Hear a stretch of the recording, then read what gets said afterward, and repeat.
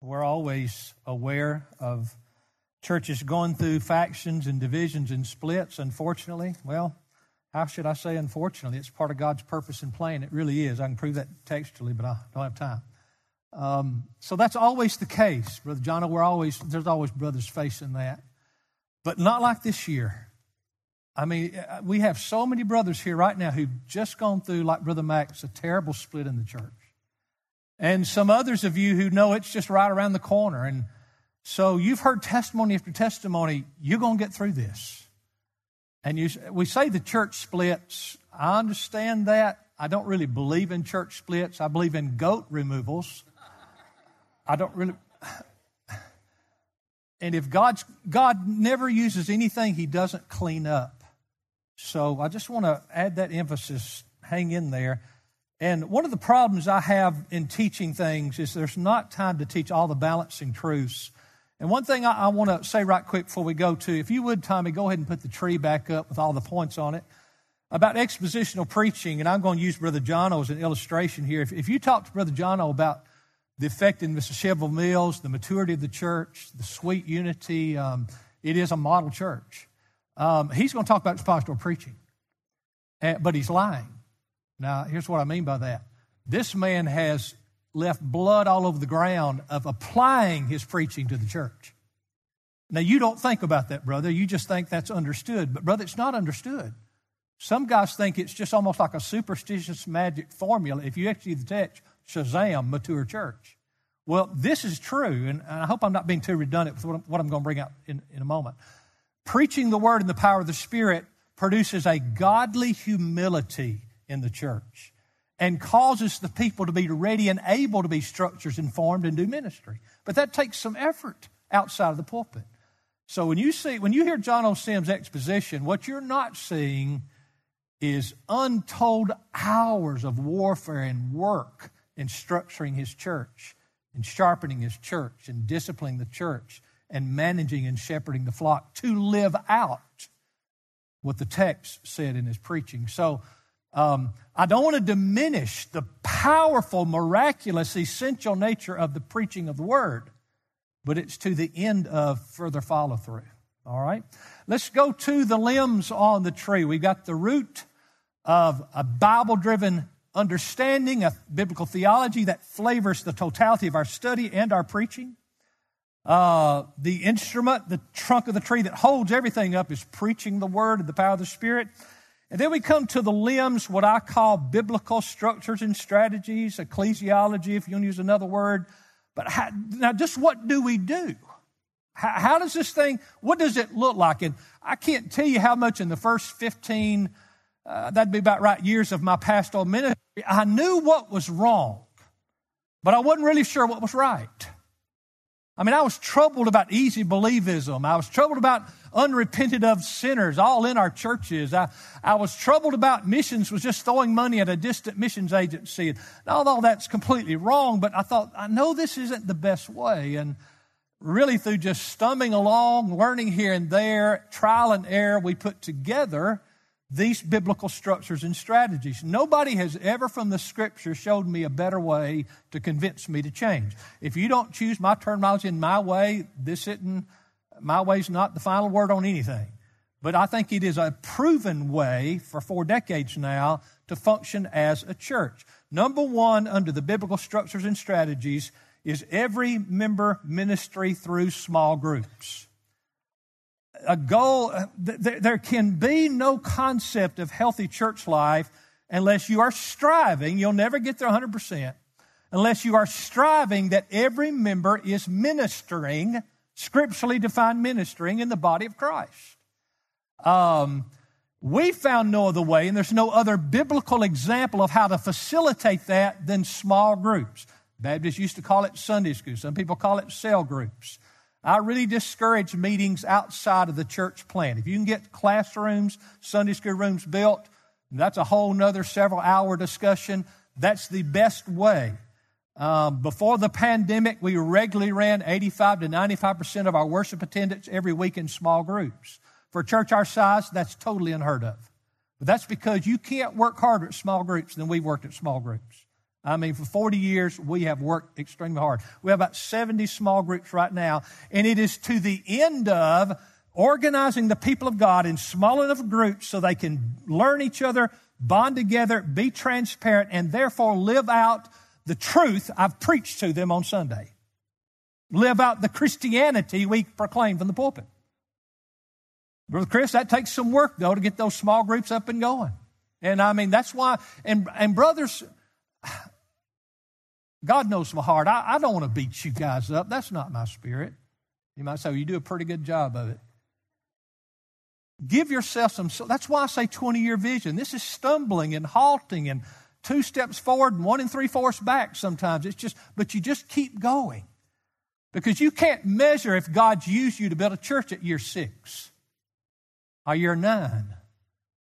Sometimes you're in year 13 or year 18 and you have a split. You know, I've had 3 splits here of about 600 total people leaving. 600 total people. Now, in our area, non-metropolitan, non-growing area of northwest Alabama, that's huge. Fortunately, we've about swapped out even. We've replaced them with folks who want to be here. But my point is, if I at any time, and Brother John, at that time in my pilgrimage said, I'm a failure, I would have been. But God was doing something I couldn't see. Here's what happens when you're reforming. The people that hate God and hate the truth and hate you are very loud. The people that are with you have never seen reform before, so they're quiet, not saying much. They're just learning. And it makes you think nobody's with you. So you've got to keep going until the people who are with you but are learning start saying, hey, wait a minute, Pastor, I'm getting it and I'm seeing it. And I'm with you. So we keep going. But small groups, and I just came up with this, thinking about this, preparing this message, and that is that you might look at it this way, like a shotgun. In a shotgun, you've got a shell, for those of you that aren't rednecks. It's a shell. There's a wad. Well, there's gunpowder, there's a wad, and then there's the shot that goes out.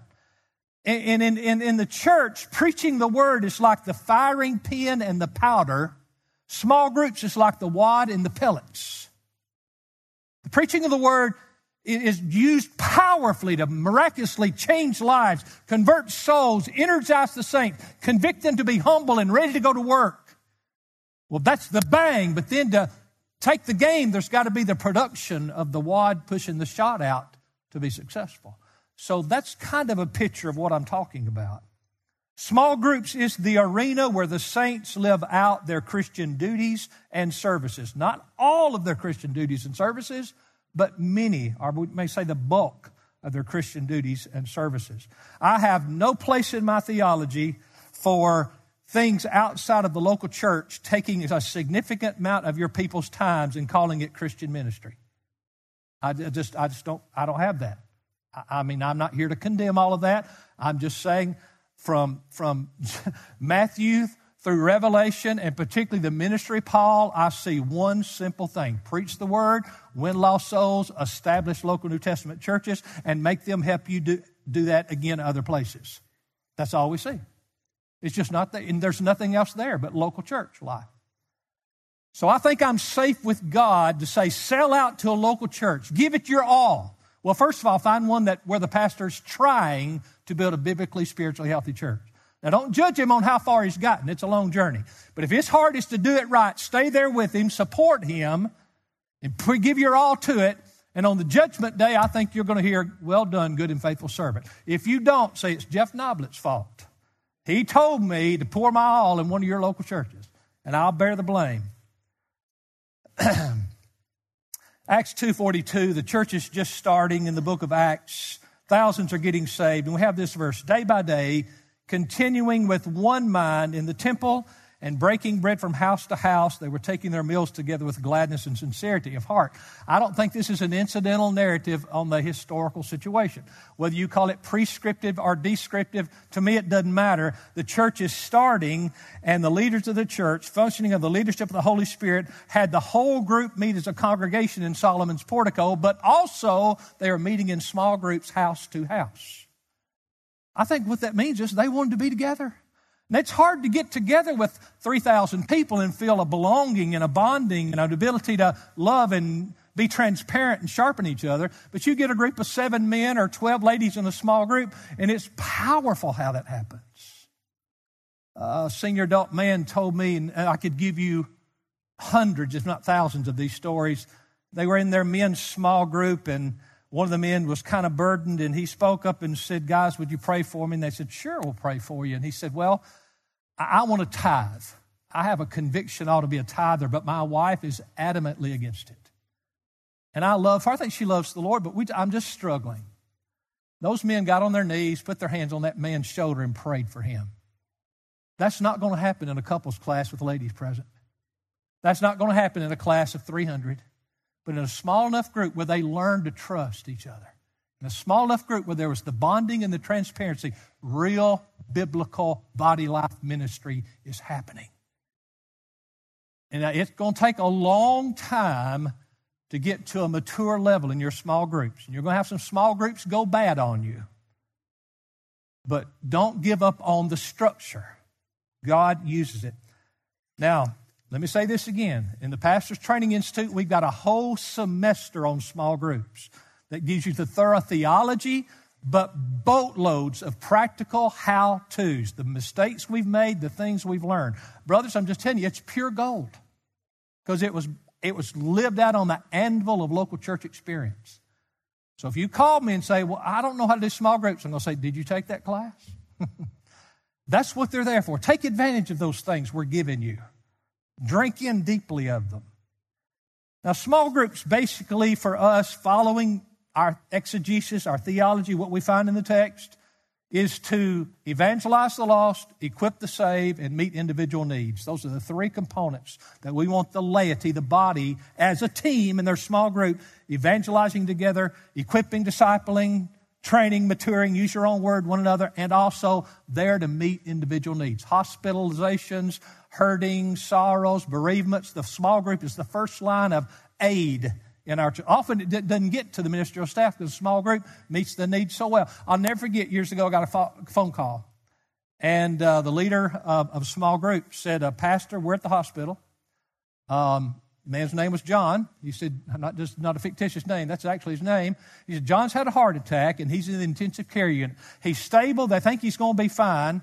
Our wives are with the children and they're feeding them. They're all good. We've already prayed with them. You don't have to come. We just wanted you to know to be praying for him." You see, they were taking ownership of body life. And when people do that, they feel so blessed, so encouraged. And we've had more than one report from the hospitals like, "Man, when you have somebody hurting or sick, your church cares for them, takes care of them." Well, it's because of the small group structure aided the facilitation of living out the gospel humility and love for the body that only preaching can produce. Are you seeing the connection, guys? Seeing why this is the limbs on the tree of preaching? It all goes together. Now, we do a lot of leadership training, but Brother David will tell you, though we do formal leadership training for small groups, the most effective training is hands-on in the classroom. A small group leader will start letting a guy in his class teach some. He'll start teaching about outreach, et cetera, et cetera. And then by the time David gets him in the class, David just got to sharpen him up a little bit. It's like Jesus trained his disciples in the real work of ministry. And we can help you with the pitfalls and all of that and those kind of things. We also have a lot of cyclical studies. There are foundational issues in a church that the sheep just seem to forget quickly. So we repeat certain studies. Matter of fact, I'll preach on them and I'll cycle it through my preaching from time to time. Then we'll cycle the training through the small groups from time to time. Now think about it. I've got 70 small groups. So when we train and we teach our teachers the lesson every week in one form or fashion. We write the lesson, the elders write the lesson, then the teachers go teach them. They don't get to teach what they want. They're not called to shepherd. If you're a leader of a small group in Grace Life Church, I love and exhort you again, you're not a pastor. You're to work under your pastors. You don't get that authority because you don't bear the responsibility for those souls, your pastors do. But nevertheless, we teach them the lesson, and then they teach that to their people. And we cycle certain basic things through over and over, like biblical conflict resolution, personal evangelism, Local church mandates. Just what does it mean to be a part of a local church? That would include a lot of our purpose and strategy statement stuff. Our statement of faith, personalized strategic world missions. We'll look at the calendar and Brother David will say, hey man, it's been 3 years since we hit that. We better hit that again. We have one we've developed from a brother's book. I forgot the brother's name. It's an excellent book called Expository Listening. You got to get that book. Well, we made a small group study of it. And by the way, we've got boatloads of these studies already done and ready. All you got to do is call and we'll give it to you. That's what Anchored in Truth exists for, is to help you so that you don't have to reinvent all this stuff. And that's a powerful thing to do. Now, my wife said, you're talking so fast. I'm trying to talk slow. One thing I don't want to forget about exposition is this. You remember when I told you I was an expositional idolater? And I don't mean God didn't use my preaching, but I had a hang up that, oh my goodness, I've got to go to the next verse next week. That's all you can do, because if you do anything else, John MacArthur will call you and you might not make it to heaven. Brother John and I have talked about this struggle kind of together, how you just kind of wrestle. You just want to be true to the text. And then this brother helped me. You know what this guy's name is who helped me? Martin Lloyd-Jones. You ever heard of Martin Lloyd-Jones? I read his book, Preachers and Preaching. And he said, guys, take a break in your exposition. On Christmas, take a break. Preach a couple of Christmas sermons. On New Year's, take a break. Preach a couple of sermons about the new year, new beginnings. On so-and-so, take a break. I thought, praise God. Hallelujah. I'm free. I didn't feel that bondage. It's got to be the next verse. Now, 27 books of the Bible I've preached through now. Don't say, well, pastor, it's not an exposition. Brother, exposition can't be your idol. A true church has got to be your goal. So as you're seeing issues, maybe you're trying to develop elders in your church. Stop your exposition and preach on elders from the text for about 8 weeks. You got a youth issue in your church. Stop your exposition. Preach on that issue. Don't do that somewhere else. Why do you think you're supposed to spend 20 hours getting ready to preach and then 20 more hours getting ready to teach your people about an issue in the church? Use your pulpit. You're killing yourself. You don't have the energy to study that many different things. And here's what you'll find out. When you're exegeting the text, if not in a major way, at least there'll be a minor emphasis in the text that addresses what your church is dealing with right now. So you might want to pause and say, you know what, I'm going to pause right here. Here's what this text teaches. And I'm going to build on that theme for 2 or 3 weeks, because we need to hear this as a body right now. Then you get that taught and you go right back to your exposition. That's what, are you listening to me? Say amen if you're listening. I call that local church exposition, and there is no other kind. Almost every book in the New Testament is addressed to a local church. It's local church exposition. Your job isn't to feed the world. Your job is to grow one church.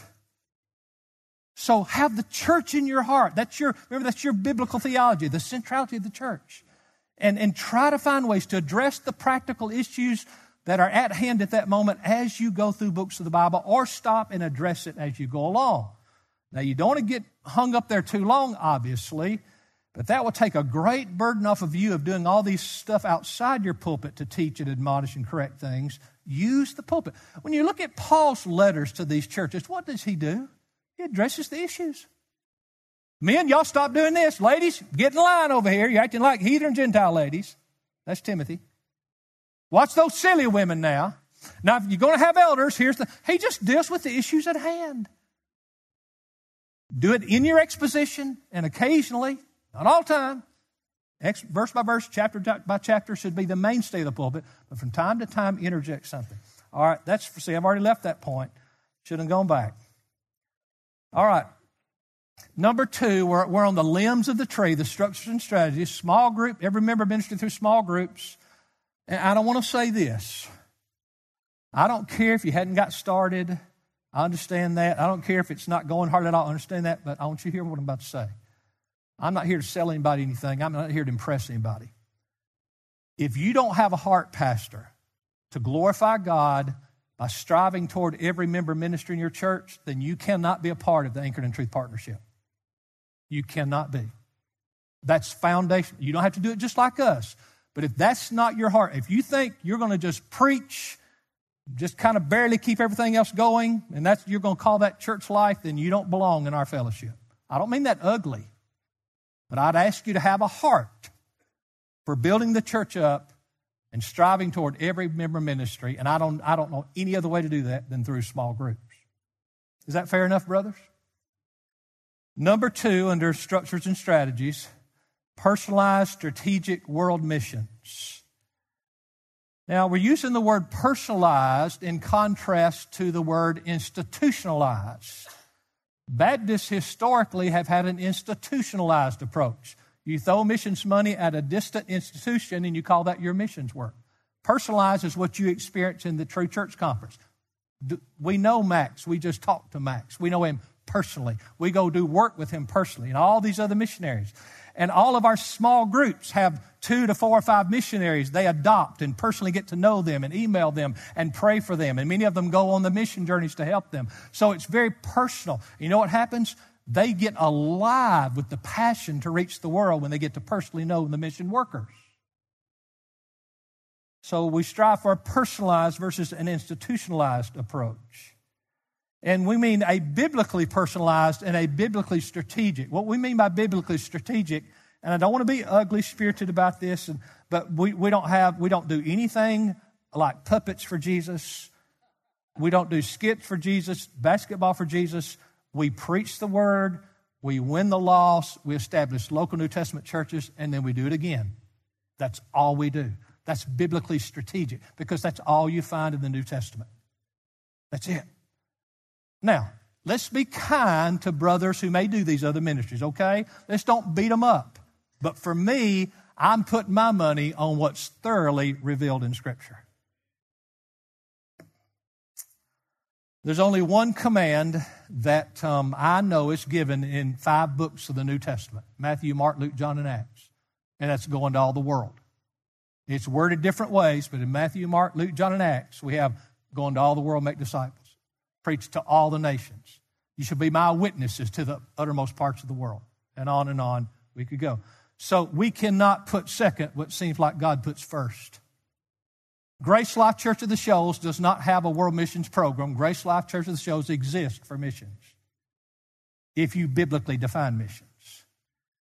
But here's my challenge to you. Let's all strive to be a decent enough biblical model that we can take what we are to the world and not apologize for it. Have you noticed, guys, when you get on the mission field, a lot of what I do on the mission field is tear down what a lot of American churches have taken over there. Brother Barry, see it all the time, don't we? We take every fad and gimmick in the world instead of the simple, solid, biblical structures for true missions. So just take what we're learning and what we are and let's reproduce it. And the one aspect of a mature church is reproduction. And obviously the New Testament model, and I've got a lot of work on this, and it's absolutely amazing how much is there on this, how Paul absolutely, should I say, probably required, at least expected, all those new churches to join with him in cooperation to help him plant still more churches. It's local churches working with local churches, and it's all backed up to Jerusalem and to Antioch, the mother churches. And that's kind of our vision, that if you've been at it for decades and God has blessed it, then you should have a vision for leading and helping the coordination of other local churches so together we can get the job done. Because now, we don't have apostles. That'd make it easy. Apostles just walk in and say, you church do this, you church, no, I need this church to do this, I need this church to give money, whatever it is. But we do have Jerusalems and Antiochs. That's churches who can serve as overseers and directors of that work. Piper says that missions exist because worship doesn't. I'm going to give you a Noblet addendum to that. Worship, to be proper, has to be worship in the context of local churches. He's right. I agree 100%. Missions exist because we need worshipers of God everywhere, but God says I want worshipers to be organized into local churches and function according to my dictates. So we don't get to just have entrepreneurial worshipers out there. No, we worship the way He wants to be worshiped by establishing local churches and becoming biblically healthy local churches. Number 3 is what I call home life discipleship. It's the third spoke in the wheel. Now, I don't want to spend much time here, but Deuteronomy 6, 4 through 7, actually Deuteronomy 4, 7, is the verse that I think gives us the best insight on how the godly home exercises or lives out discipleship within the home. So what does he say there? He says in verse 7, you shall teach them diligently your sons and talk of them when you sit in your house, when you walk by the way, when you lie down, and when you rise up. To me, that means as you're going about your daily home life, be real. Be real about your love for Christ. Be real about your love for the truth and throw it out there and talk. I'm not talking about rigidly and legalistically. Here's what I like to say. The truths taught from the pulpit of your church, the truths taught in your small groups every week, should be taken home by the fathers and the mothers and should slosh over in everyday home life so that you're talking about the biblical truth your pastors told you that or taught you that week. And you know what that'll do? That'll make your kids understand, man, our parents honor our pastors. They listen. And when we get home, we talk about those things. And not just Sunday. He didn't say a particular day of the week. He just says when you walk, by the way, when you lie down, when you rise up, just as you're going about your daily life. So we see that there needs to be the church as the center of your home life, the truths taught, then as you live out Monday through Saturday, there's just a rumination and a sloshing over of those truths in the home. I'm not against highly structured family altars. I've just never seen them do very well.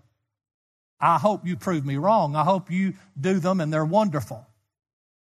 40 years of observation, and what I've seen is the families that are not formal about it, they're not real structured about it, but it's just real, it just sloshes over, they seem to have the godliest kids. But I have seen a lot of families, now to be honest, they were also homeschool Nazis and other stuff, and they have this strict, but at this time we sit down and we have the word, we have family worship, then at this time it's over. You know what the kids learn to do? Well, let's get this over with. This over with, and if I get out of here, I'm done with this. But when it just comes out of the life of the home, sloshing over from what the parents learned in the church, it just seems to work better. Now, there's no guarantee here, okay? Your discipline, as good as it is, don't misunderstand me. My grandkids are homeschooled. We love it, but we don't worship it. It's not an idol. Your strictness about homeschooling and teaching and family altars, your strictness doesn't convert your child. The gospel does. The gospel does. Brother Matt, my senior associate pastor, we've talked about it all the time. So, man, when we look at our kids through these years, Matt's been here practically his whole life, it just seems like the kids that do better are families that just didn't make a real strict big deal, but they really love Jesus. You see, I believe in church-integrated families.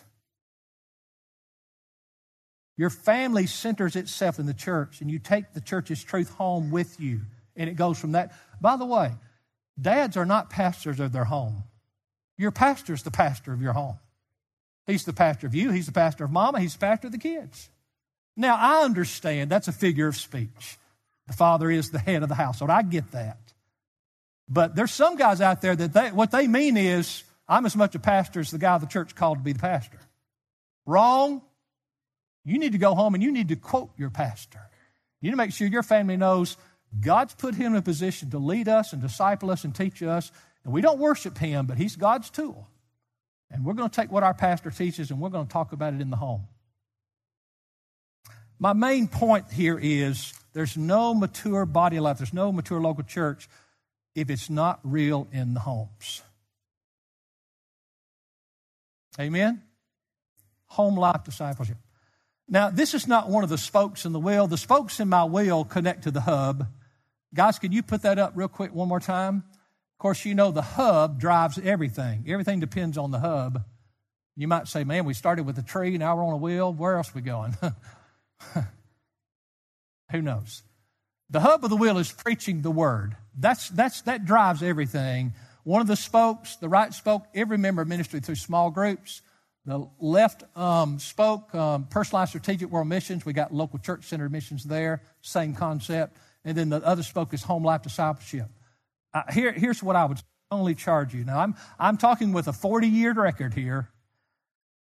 Until you get those right, don't do anything else. I mean, week in and week out, as you preach, you keep throwing out, hey, that's why we're going to do personalized strategic world missions. Hadn't really got there yet, but I want y'all to know we're going to do personalized strategic world. And then next week, you're preaching text. Now, hey, by the way, this text alludes to this. That's why we teach every member ministry through small groups. I know you don't get all that yet, and we're going to be working on that. It's going to take years, actually, but we're going to have effective body life ministry through small groups. That's what I've done in this pulpit. I've poured it out, poured it out, poured it out. And my people couldn't quote the words, because we don't worry about quoting the words, but they live the reality. Somebody asked me about all your people 5-point Calvinists. I thought they couldn't describe to you the 5 points of Calvinism. But if you start studying the Bible with them, they believe them, basically. They get it. They get the truth. All right, now number 4 here, back to the tree. We're on the limbs of the tree, and the fourth aspect, or I might say the fourth primary limb in this tree of a healthy biblical church, is a sound membership process. A sound membership process.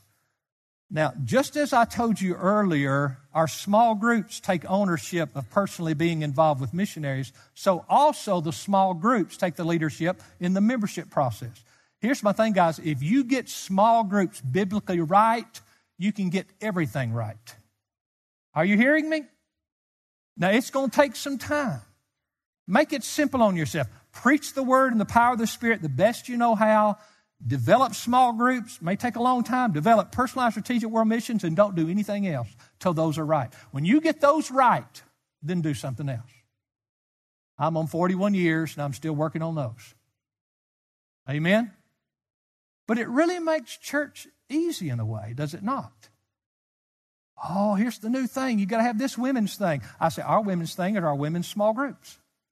Oh, we got to have this our men's ministries, our men's small groups. We do other things, but it's out of the small group. You get that right, everything else is pretty much downhill. Now, I know some of you, your church is quite small. You can't have 70 small groups, but you can start preaching. And if I could just really twist your arm, preach the word in the power of the Spirit. Identify 2, 4, 5, 7 men that you think might be elder material. You're not sure yet. And you meet with them one morning a week. Just study the word together and keep selling them the vision. And Brother John Owen, and when you start organizing your small groups, those are your small group leaders. And so you've been with them. You pour your heart into a few key men. You organize and develop small groups. You begin to develop personalized strategic world missions. You preach the word in the power of the Spirit. And I'm telling you, if your heart's right and the Spirit's empowering you, you'll build a true church. Sound membership process. It grows out of, that's number 4 of the trunk on the tree of structures. It grows out of small groups. The key that unlocks the door to having a true regenerate membership is a biblical understanding of conversion. I got a call, and I've got a number of calls like this from a pastor years ago, and it really shocked me. It shocked me. And I answered the phone, and I was talking to this pastor, and we were just bonding. He believed like I believe, and that's back when that didn't happen a whole lot, to be honest. And he said, "You're really trying to build a regenerate membership." I thought, huh? But honestly, Brother John, I'm not exaggerating. In the majority of Baptist churches, it's understood a huge chunk of our membership is lost. But here's what they say. But at least that'll help us keep a tab on them. Maybe they'll come and maybe they'll get saved. No, you're supposed to discipline those people. You can't add to God's church what God hadn't added to God's church. Brothers, if you're struggling with should I have a regenerate membership, you're in kindergarten. I'm not saying have you got it done yet. That's hard. But in your heart, brother, that you must have, how are you going to live out biblical ministry that requires the indwelling power of the Holy Spirit and lots of time and blood, sweat, and tears with unregenerate people? You can't get goats to be sheep. It's abhorrent.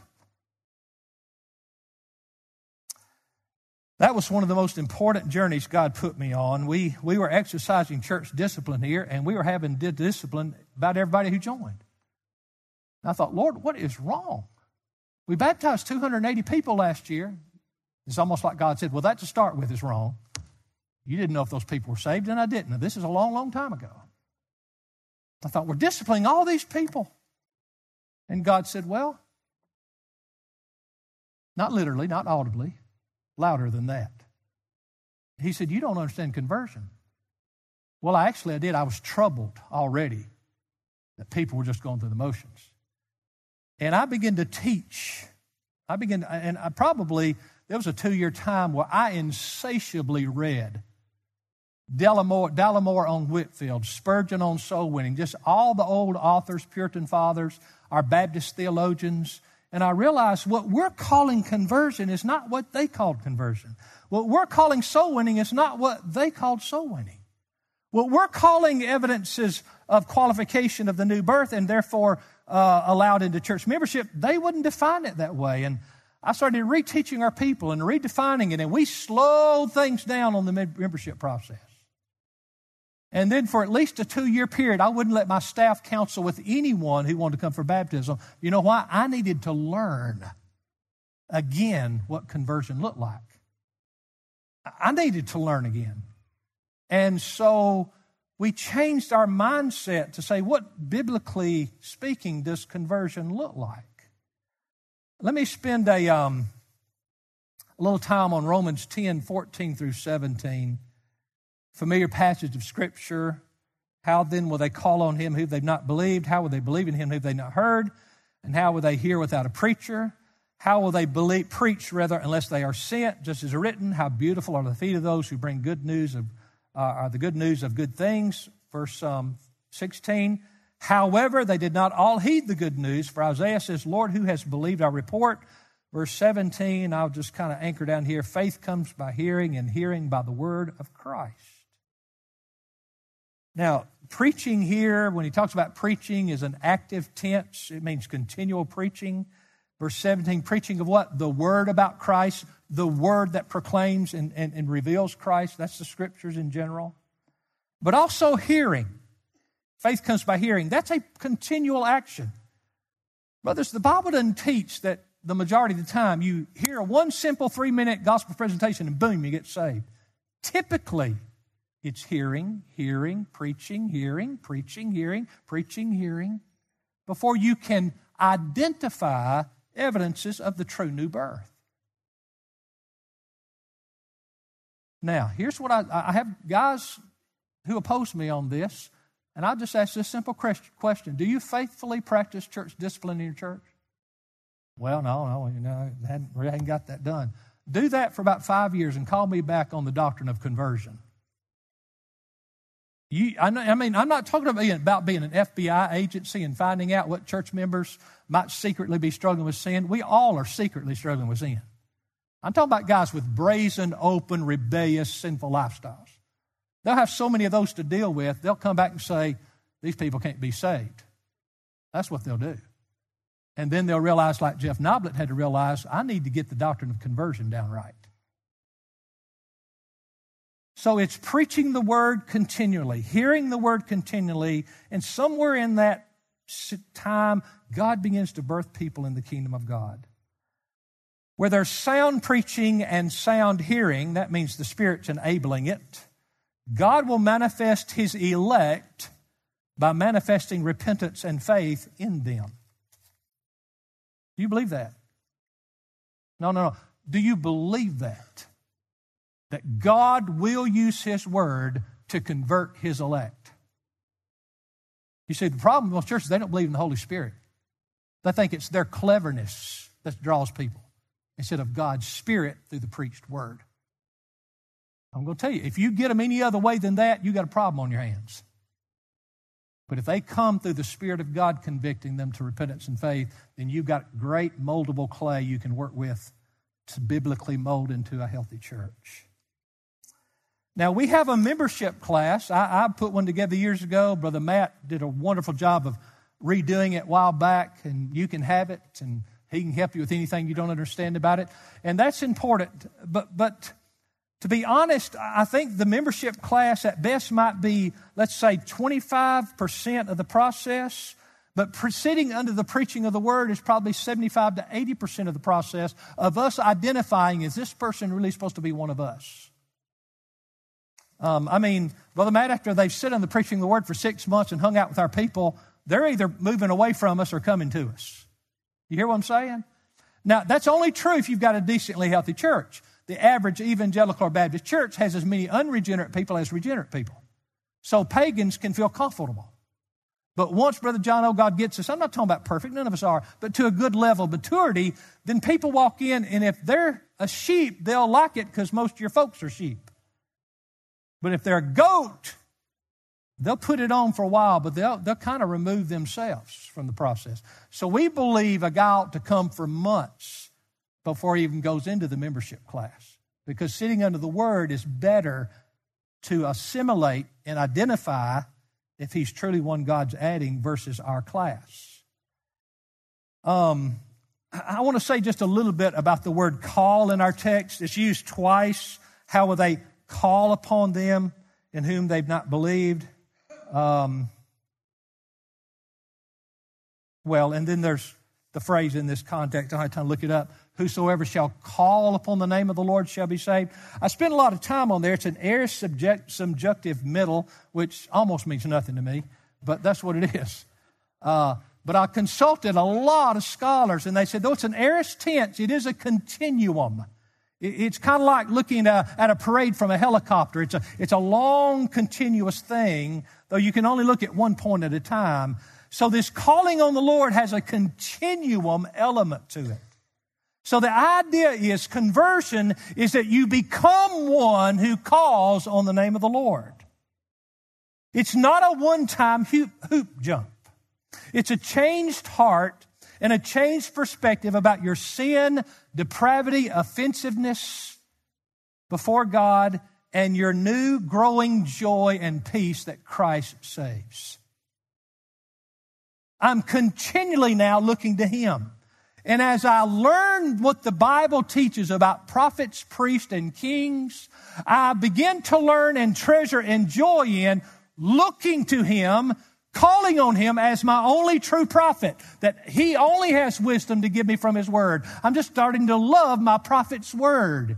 He, Jesus, is my prophet. And then as I learn what the Bible says about the priest, he mediates and connects me to God. I'm learning to one who calls on Him as the only one who can mediate and keep me connected to the Father. He did it at one time, certainly, but it continues on. And also, as I learn that He's King, I gladly and joyously have at least the germ in me to want to bow to this King and honor this King. I'm one now who calls on Him as my prophet, priest, and king. Now, new converts not going to understand that. But as they learn the Scriptures instead of preaching, as the concepts come out, their heart identifies with it. And you're looking for that evidence. They are one who now is looking to the Lord. Now, certainly, conversion, there is a one-time calling, if you will, where you begin the moment of belief.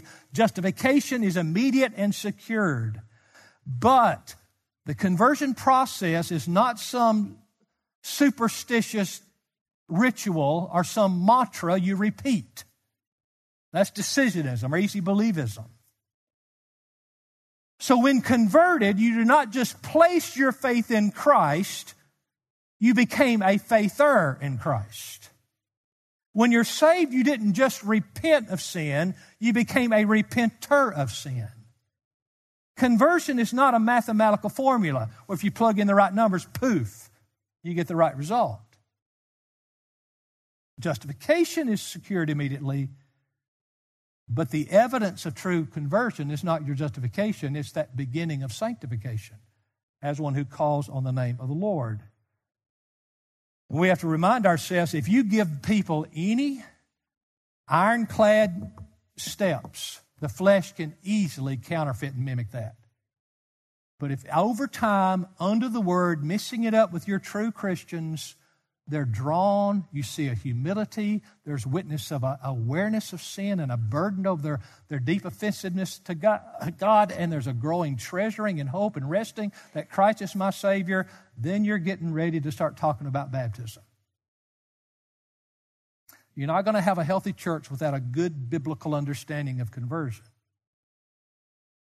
The key evidence, or one key evidence, is humility and conviction about our sinful condition. I remember in the months after I was converted, I talked so much about what a wretch I was and what a vile, wicked sinner. I felt that. I felt it. My Sunday school teachers in my Baptist church, bless their hearts, they meant well, rebuked me and said, stop doing that. You're not that bad.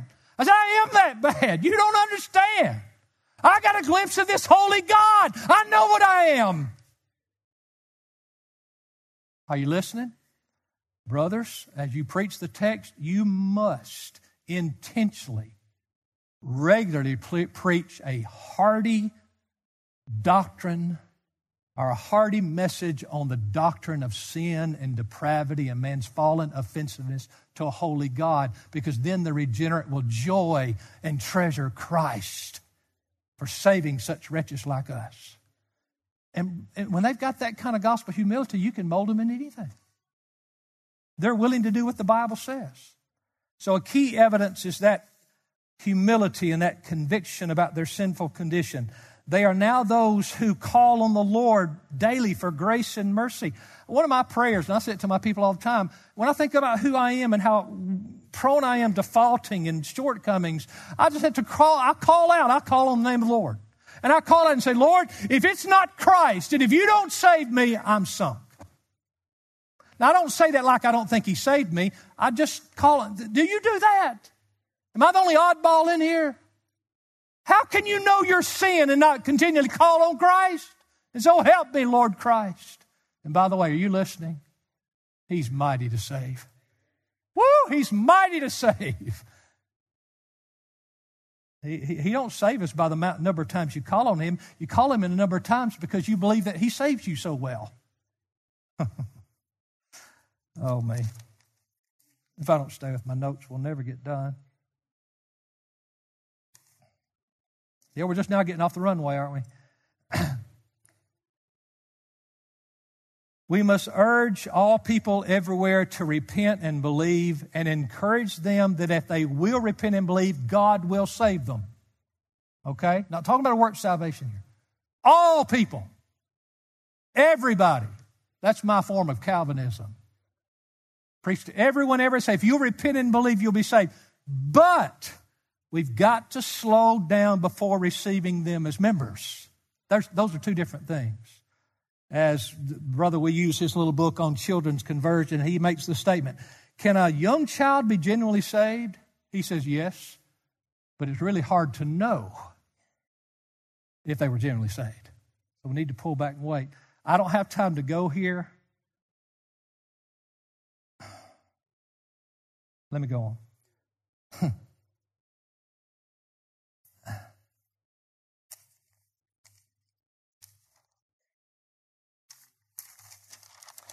Another key evidence, I talk about conviction of sin, but the other key evidence is this agape love that comes in. The Holy Spirit brings this agape. Now, I'm not a Greek scholar, but I think you would find that agape is almost only used for that unique, special love only the Holy Spirit puts in Christians. That's why it's not used among the Greeks. It was coined by the apostles to mark out the unique, special love God put in us. And this unique special love has two main objects that are really one, and that is it's Christ and His church. Christ and His church. When God saves you, there will be a growing love. Now listen, for the Lord Jesus Christ and for Christ's true church. Not church members, not congregations. A lot of false believers in those, unfortunately. But when you get around real believers, you just love them.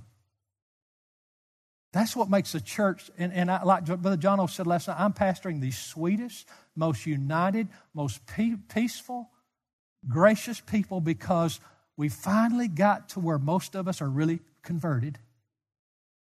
And God's put a supernatural love in our hearts for one another that you just can't even verbalize.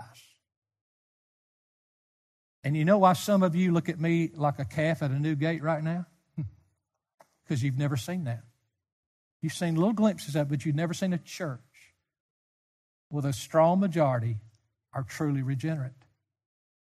You took a church, Brother Sonny, not everybody, but that's why a lot of them leave us, because the love's not there for us. Some God moves, we understand that, but that's why a lot leave us. And that's God building His church. That's not easy, but that's what the Lord does. So the new love for God and a new love for His church. Jesus said in John 8:42, if God were your Father, you'd love me. Is that not simple? You can span that out. If God were your Father, you'll love His church too.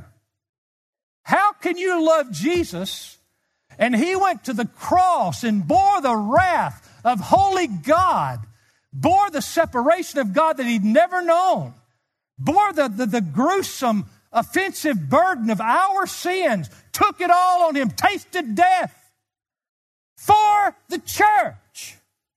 See, if your theology's not right, you're not getting it right now. He didn't die sloppy. He died for specific ones. And He fulfilled perfectly His goal for that elect church. And how could you love Him and not love the ones He gave so much in love for? You see, it's going to be there. I'm not saying it's matured, but I learned this from some Puritan writer. At least the germ of that love will be there. Okay, so be careful judging people. We're all in a journey here. So being a true, biblically, spiritually healthy church is very important, obviously. If one is a true convert, they're going to be drawn to sound preaching and true local church fellowship, in contrast to being drawn to what John MacArthur calls the non-churches that are so worldly and mildly biblical, you can't really call them a church anymore. So when you worry about, oh my goodness, we might all do something, because they're going to be drawn by this game this church is playing, these shenanigans, and boy, down the street, they got the biggest show on earth on Sunday. And you're worried, oh my goodness, how are we going to keep? Look, the sheep will be drawn to the preaching of the Word and the power of the Spirit and the fellowship of true Christians. You see, your church is a goat repeller. What it is. If it's true, Brother John, isn't that true? You don't have those goofballs wanting to join your church. They walked by John and said, I ain't going in there. Yeah. He'll call my sin out and preach the Word to me. I'm worse than you, brother. They all hate me. Let's go to the fruit, and I've got maybe 10 minutes, all right? Let's go to the fruit. That's the leaves on the tree, the final culmination, the pinnacle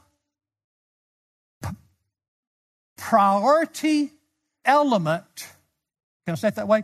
The pinnacle final proof that you're a true church and that Christ is being glorified through your church is this fruit. John 13:35. All men will know that you're my disciples if you have love for one another. That's agape. That's that unique Holy Spirit-placed love, Holy Spirit preaching of the Word, matured love that only true saints of God share together. That kind of love. It's a love the world knows nothing about. Jesus prayed in John 17 that we would have unity that would prove to the world we're His disciples. So He says, when you love with that unique, special love only Christians have, and when you have the unity that only unique, truly Christians can have because they have that love, the world will look on that and they'll know you're my disciples. Because the world can't do that. The world says, look at the strife and divisions and hatred and disunity. And you got people from all walks of life and all backgrounds, yet they love each other. How does that happen? Your God is worthy of all honor and dignity. Because nobody can do that. We've never seen that before. This is a powerful statement. This love, this unique, special. Now, see, when I was a young Christian, young pastor, I thought this love meant I take the love I knew as a lost man, this worldly concept of love, and just work at it real hard in the church. No. This is a new love. It's Spirit wrought, it's Bible defined, and it's Spirit empowered to be lived out. We're to Ephesians 4, 15 and 16. Speaking the truth in love, we're to grow up in all aspects unto Him. And I would say the highest example of the true love is confrontation of the truth one another. When we're willing to confront one another in love, or rather confront one another in truth wrapped in love. He says in Ephesians 4:16, from whom the whole body being fitted and held together by what every joint supplies according to the proper working of each individual part, causes the growth of the body for the building up of itself in love. In verse 15, grow up in all aspects. In verse 16, but do it in love. Our continued growth, our Christian maturity requires the brethren confronting one another with the truth. That's love the world can't understand. But the tenor and tone of our confrontation must be love. And the motivation for the confrontation must be love. We need truth encouragement, truth exhortation, truth correction in our body life, all driven by and all wrapped in this new agape love the Spirit's put in us for one another. This love, this confrontation of truth one to another is the key to show to others that we're the real deal. Real quick, and man, I'm leaving some stuff out. 3 key aspects of confrontational love that's done in such a way that the world marvels over it and causes the world to praise our God for the unique and wonderful thing that this church is. 3 confrontational aspects are these. Number 1, a word about biblical counseling. Biblical counseling versus psychology or so-called Christian psychology. Suffice it to say, the word counseling, the word nouthetic, that I guess Jay Adams kind of coined for us, nouthetic counseling it's called, is taken from the Greek word because it's usually it's translated many ways. It's translated counsel, admonish, correct, instruct. But the point is, the word nouthetic is so pregnant with meaning, there's not one English word that can define it. So you need actually a listing of things. So when we counsel biblically, you can't just say counsel. There's more to it than that. So when we have agape love, giving us a special love for each other, and so we are regularly, lovingly confronting one another with the truth to grow up in all aspects of Him, here's what it should look like. Here's how I'm defining nouthetic or biblical counseling. Number 1, there's got to be a true concern, a loving concern for the person. It's a loving concern based on truth. Now, here's the way the concern should outline itself. The highest part of your concern is for the glory of God. If a brother's in sin and you're counseling him, your biggest concern is they're not able to glorify God in this sin. I want God glorified. That's your major concern. The second part of the concern is, the second most important thing is, is the good of the church. The church is more important than you. Are you with me? And so if there's undealt with sin or some issue in a brother's life, maybe it's not sin, he just needs help. And you're counseling from the Word, because if he's not all or he or she ought to be, the body's going to suffer. So the good of the church is on the line when a member is suffering. Remember, if one member suffers, they all suffer. So confronting them with the truth. I don't mean confronting in a harsh, even correction way all the time. Just bringing the truth to bear. Remember, it's got to be wrapped in love. That means tone, that means tenor, that means the way we select our words. But the third aspect of our concern is good for that individual Christian. We are concerned about them too, but only in this order: the glory of God, the good of the church, and their good. Now, the second part of nouthetic or biblical counseling to me would be correction. You're basically saying, okay, here we are. Here's the way you're thinking. Here's the way you're looking at this, or here's the way you're behaving, but here's what the Bible says. So you've got to repent of the way you're thinking or the way you're looking at this or the way you're behaving and start replacing that with what the Bible says. That's biblical counseling. All right?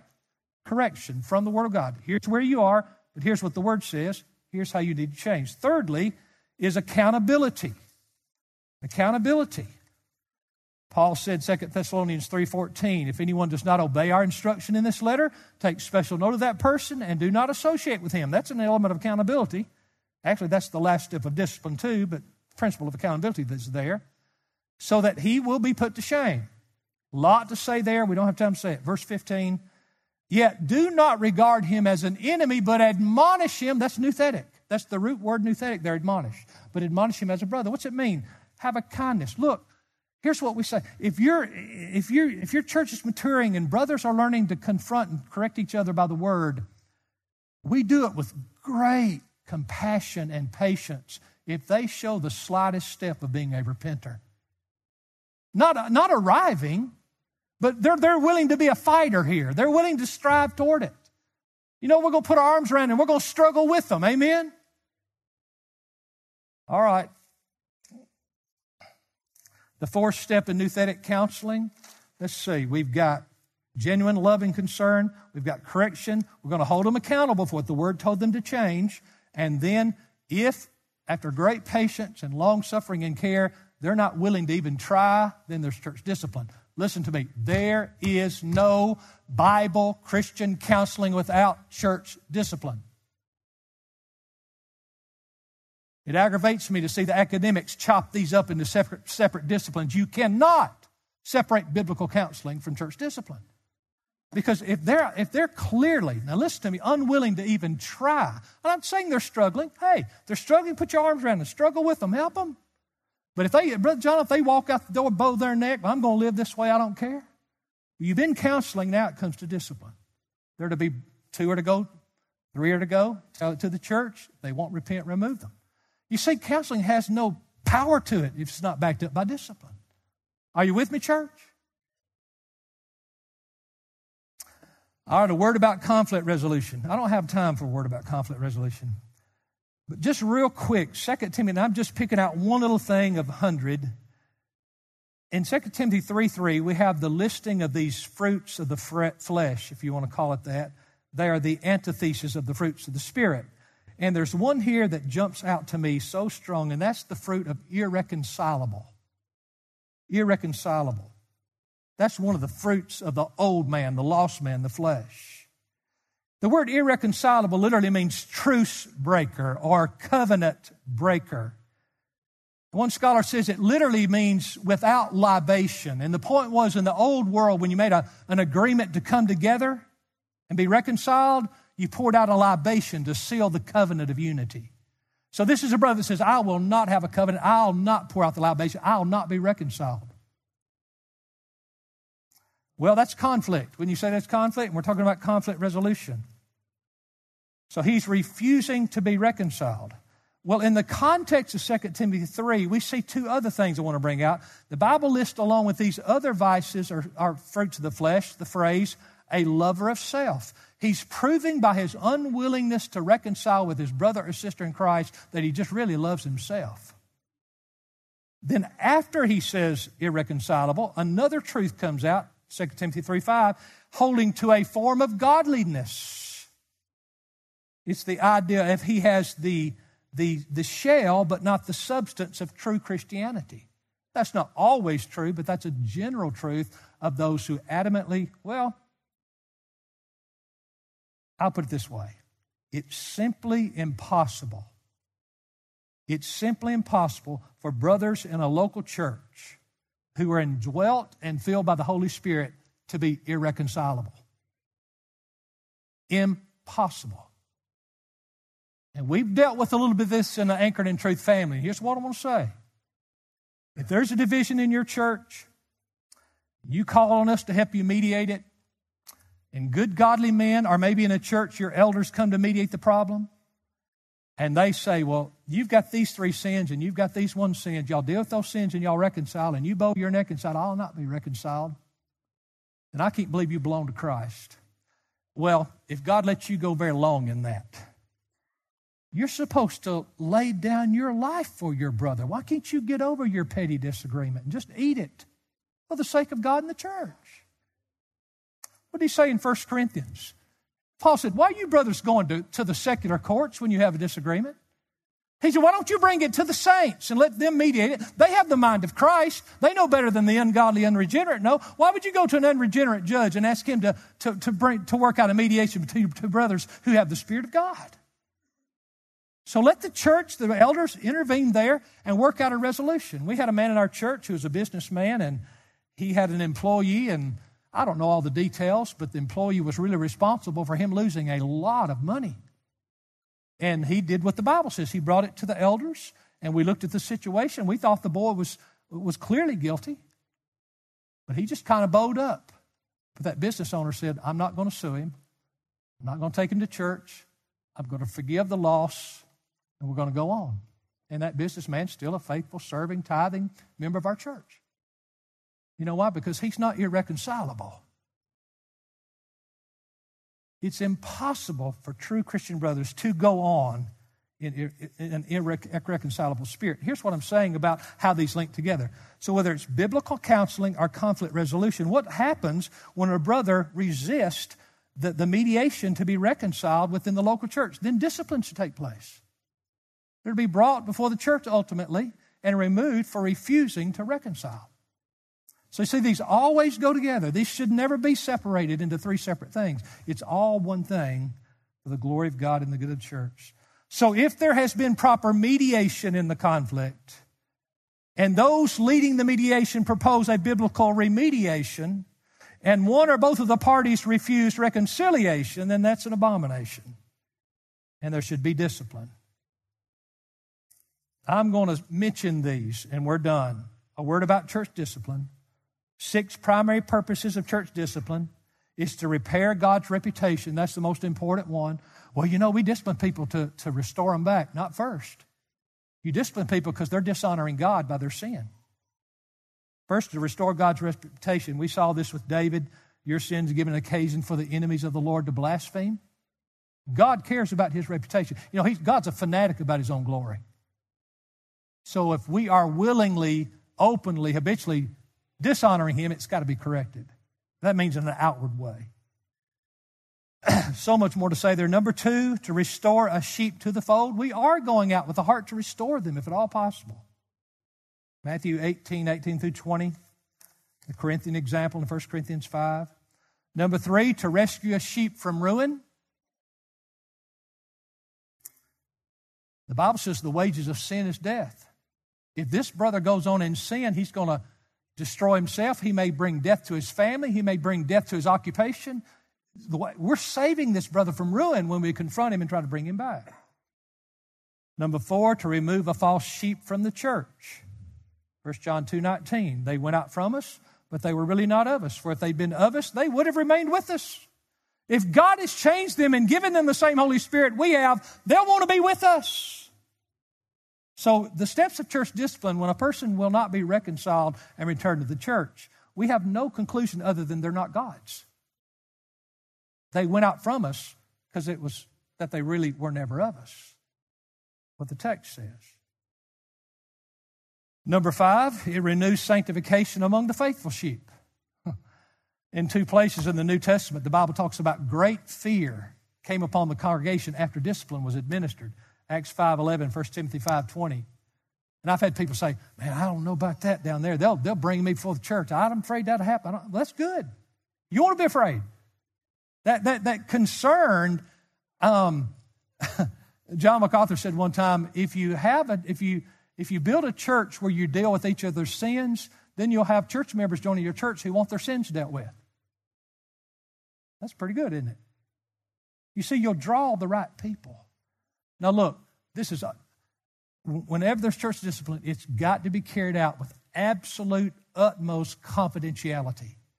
It's never talked about. You don't spread it around. And if you're confronting someone with sin and you start talking about it, we'll discipline you before the person in sin. Because you're damaging the body more by your gossiping about it than his sin's damaging the body.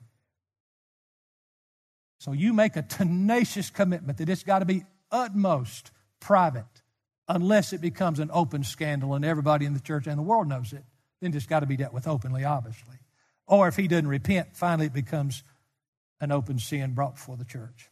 Number 6, to repel the wolf at the door. To repel the wolf at the door. When you are known in your community as loving one another with a genuine, deep love, loving each other so much that you'd correct each other with the word, the people who don't want that, the wolves, are not going to want in your church. In Acts chapter 5, after Ananias and Sapphira were dealt with, after the discipline case of Ananias and Sapphira, in Acts 5:13 the Bible says, but none of the rest dared to associate with them, However, the people held them in high esteem. Who's none of the rest that went away? They wouldn't associate with them. It was folks who were just kind of hanging out with the gathering of the church, some of the meetings of the church, but they weren't saved yet. They were repelled away. And God does that sometimes. You know, for over 20 years now, Grace Life Church of the Shoals has experienced a sweet unity and a sweet peace that is really indescribable. You have to experience it to get it. But that was after the first 20 years of cycles of turmoil and division and strife and ugliness. But nothing has been more important to build the love and the unity of our body than the faithful practice, though often imperfect, but the faithful practice of church discipline. Church discipline is a filter on the front door. Folks won't come in who really aren't supposed to be there once you're known as a church that functions in this. It's a sifter on the back door of the church. You know, sifter holds the good in and lets the stuff go through that you don't need.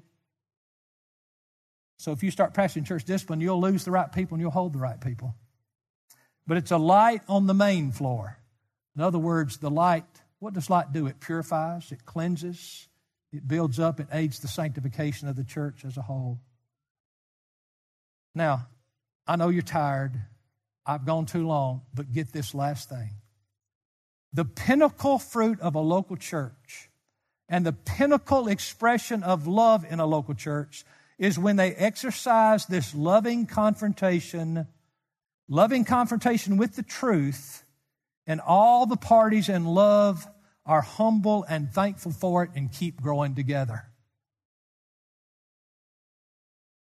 And then you come full circle to the first statement on our biblical theology, a priority of the glory of God.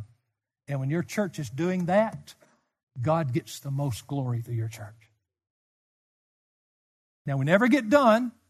We're always learning and growing, repenting, but let's be in the race together to build true churches that live out Christianity in such a way that God gets the glory.